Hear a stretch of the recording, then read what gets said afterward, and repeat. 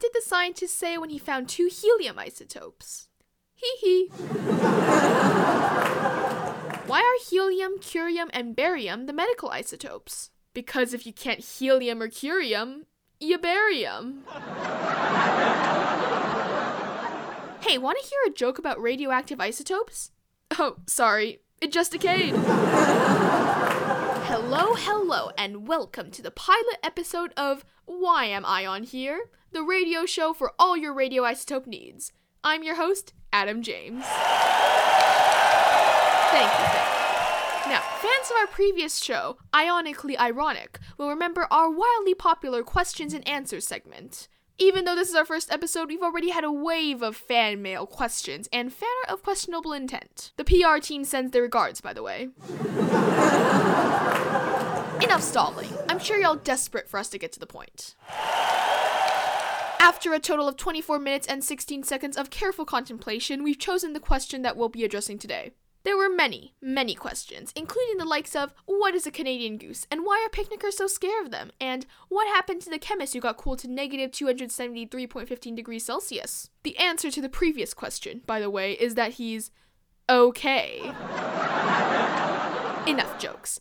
Time to get down to business. We've had a number of American listeners demand we give some attention to good old Uncle Sam. Well, who are we to deny the citizens of freedom? Today we'll be talking all about Americium-241. The all-American isotope.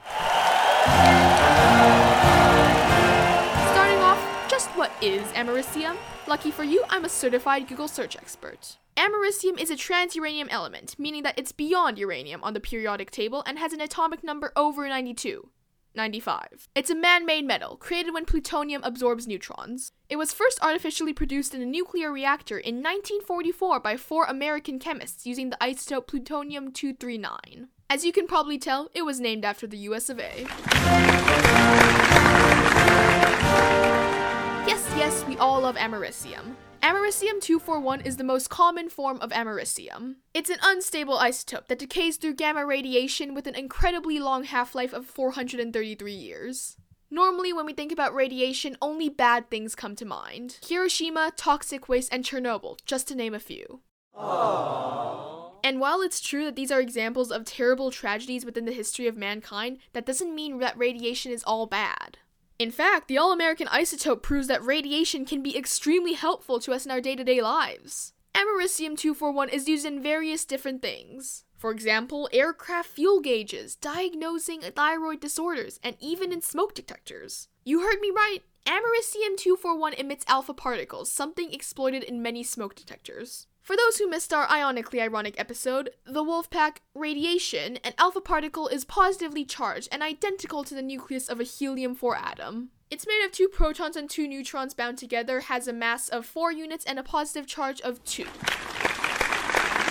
I've already said that alpha particle emission is used in americium smoke detectors, but I'm sure you're all wondering, how? Well, allow me to explain. Inside these kinds of smoke detectors are a small source of americium, 0.25 micrograms to be exact, encased in a layer of ceramic and foil. This protective layer keeps the alpha particles inside, meaning that there's no health risk at all unless the detector is damaged or not used as directed. The americium in the detector ionizes the oxygen and nitrogen molecules in the air. Some of them are positively charged, others negative. Also in this smoke detector are 2 charged plates, which create an electric current. When smoke enters a sensing chamber, it absorbs the alpha particles. The flow is cut off and the reduction of electric current sets the alarm off. Speaking of alarms, it looks like we've run out of time. We'll see you next time on Why Am I On Here? And, as always, lose electrons and stay positive.